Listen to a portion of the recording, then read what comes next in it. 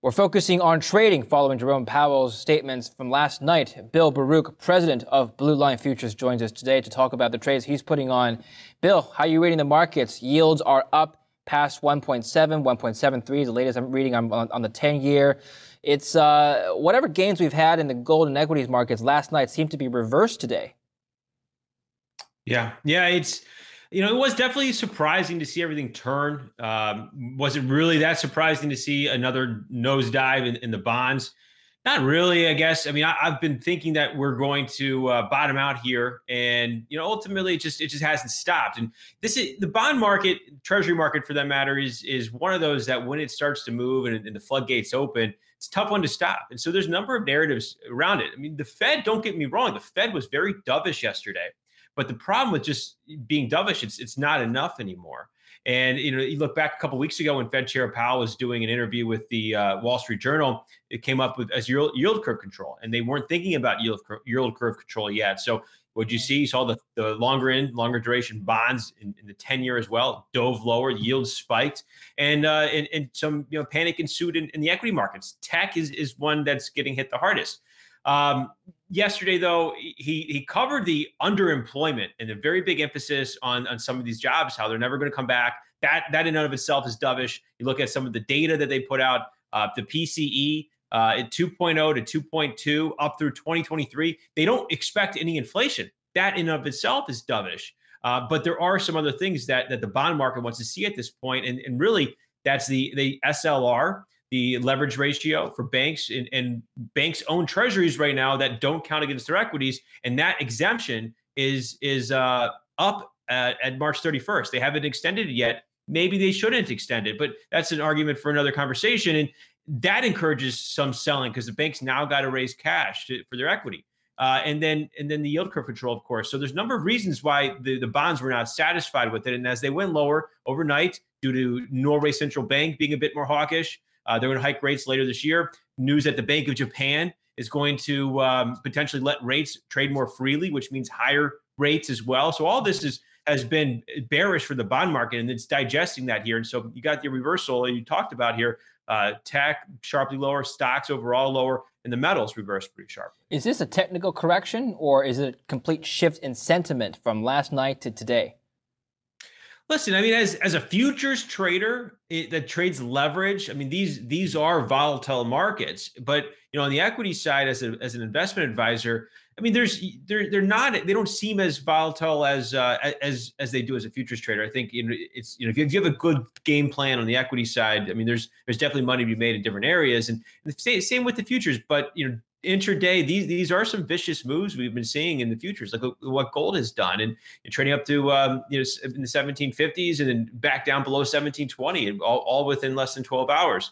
So yeah, there's definitely some volatility out there, but I do think there's some good opportunity if you have the patience. Okay, so let's focus on bonds and the yields now. You were calling for higher yields for quite some time. I remember we spoke a couple months ago and we followed up. So you've made that correct call. I mean, people at the time didn't really believe you because no one expected yields to rise when they were low. But now, of course, we've seen what happened. What's your sentiment now? Can it run even higher? Yeah, well, I do think we're within a peak area, at least for the intermediate term. And don't get me wrong, I am a bond bull. I have been for a very long time, and we've done very well being a bond bull for a very long time. I called it this in September to October when I started to change, how I felt about the treasuries in the intermediate term. I called this an intermission. So at 60 basis points, I was looking for 1.5%. And we got there. And the fear that I was sort of putting out there at that point was a fast, high velocity move from 1.25 to 1.5 or just above 1.5 is what's going to spook the markets a little bit. And that's what we're seeing play out.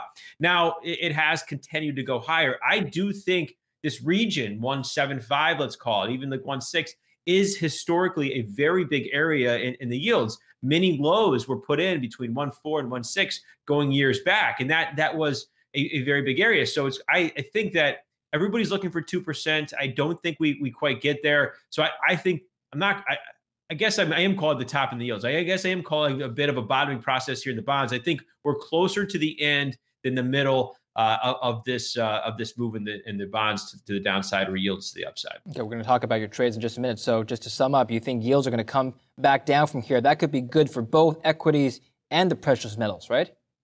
Absolutely. I think the yields pull back just a little bit, and it's they settle in. I don't think the move over this intermediate term is not necessarily done. So explain that in a minute. I think what we've seen here now, this move up to 175 in the 10-year. I think we're in the very later innings of this move. I think we pull back. Then maybe somewhere the yield talk of 1.25 and settle in, and that's going to be very bullish. But as we look to turning into 2022 at this point, later this year, at that point, I do think that we could see the yields rev up one more time, because they're going to have to talk about tapering. And I think at that point too, we're going to have more of a better picture on the reopening, a better picture on the jobs and what jobs are coming back. And where is inflation at that point? And one of the tailwinds that the Fed has right now is there is no inflation by the metrics that they use. We all know that inflation is out there, from lumber prices to energy prices to agriculture prices. It's real. It's there. Housing prices.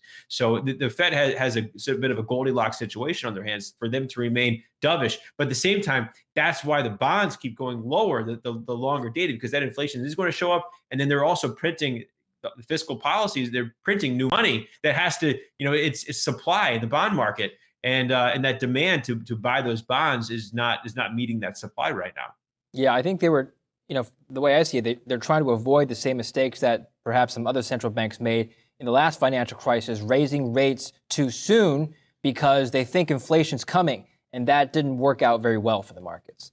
Well, exactly. That's what they got in front of last year. It was the symmetrical inflation targeting. They were going to allow inflation run as hot above 2% as it was below. So they're looking, again, 2.0 to 2.2 inflation range for PCE. That's their preferred inflation indicator, core PCE, by 2023. So there's no inflation. They don't really expect any inflation. That doesn't give them a reason to move, but they do want to see full employment. And that's where employment really comes in. And that U3 rate is about 6%. It's the U6 rate that is 11% right now.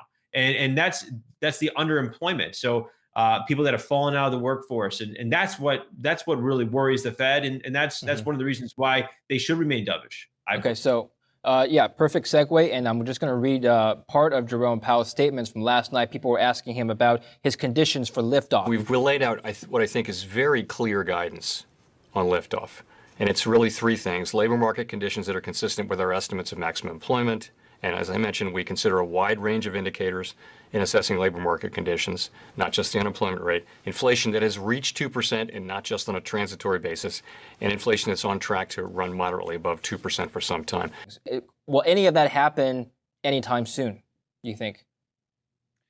Listen, I was thinking we would see CPI and PCE really move, through 2% in the first quarter. I was wrong there. I did get the Treasury, the rate story right, and that's what mattered really. That's where you're invested. You're not invested into a CPI indicator, and I'm surprised. I am surprised that we haven't seen it, and it gives me the idea that we may not really see it by the measures that we actually feel it and where our pocket is. So I think that's we'll find out. But I would not be surprised to see it contained the way they are. Listen, the Fed has done a terrific job. There's a lot of Fed haters out there. They'll pick and choose little things that they've done wrong along the way. They've done a terrific job. I hand it to them. Bravo. Yeah. So you think based on what you said, you think they're going to keep rates low for quite some time then? Yeah. It wasn't even half of the committee members that would expect to see a rate hike in 2023. I think it was 7 out of 18 members. So I think there's going to be some work to do to even get them, halfway there. Okay. Let's talk about trades now. Let's start with the future side. How are you positioned now, given the statements from last night? Listen, I like holding some gold. I don't over leverage. One of the ways I position in futures is I like to say that I don't have to be right now.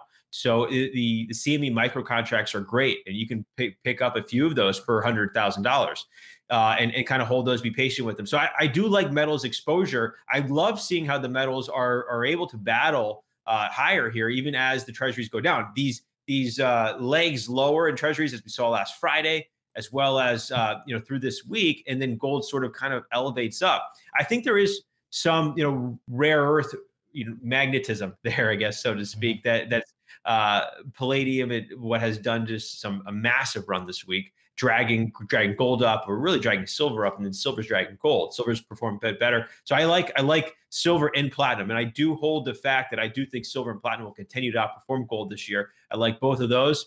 On actually trading it, platinum is a tough one to manage risk with sometimes. So it's just, you do got to be a little careful. But I do think they're all going to perform better. And then some of the ways I'm cautiously trying to pick a bottom in the treasuries. Some different ways you could look to do that. I mean, buy some just managed risk call spreads. Use a stop in the 10-year. So I am playing to the upside, looking for the treasuries to rebound sometime over the next 30 to 60 days.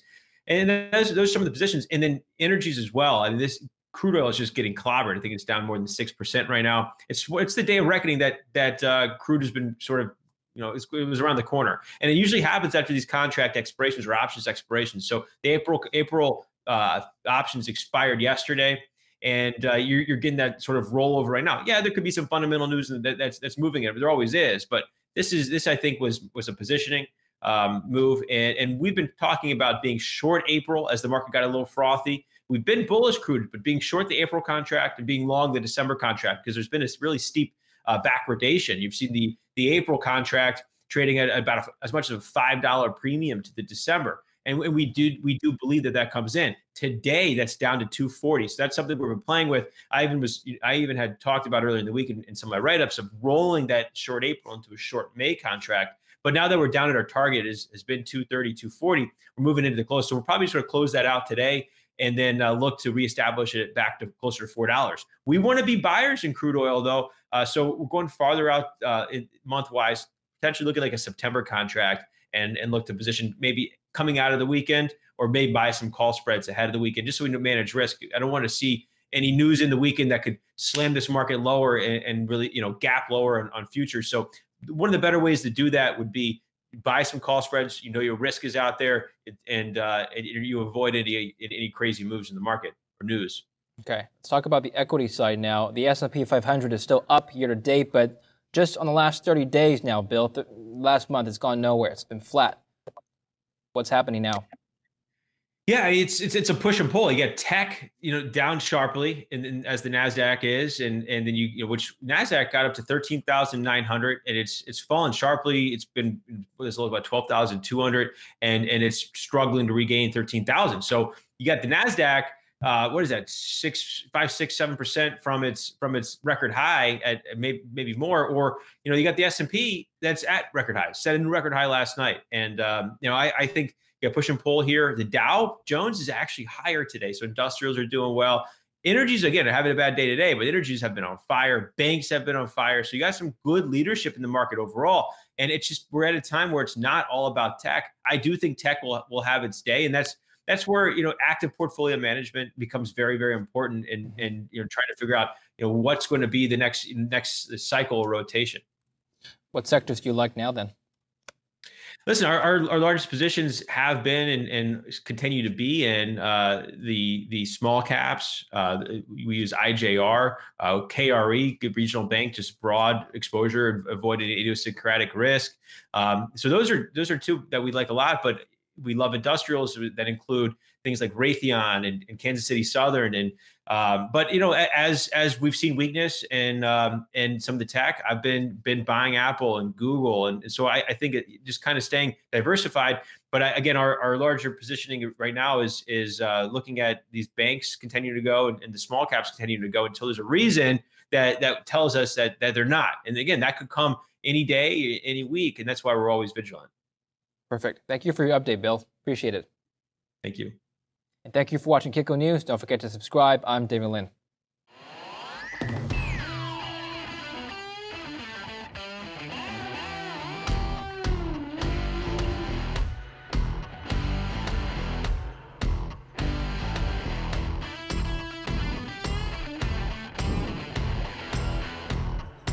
Where are we right now in the commodity cycle?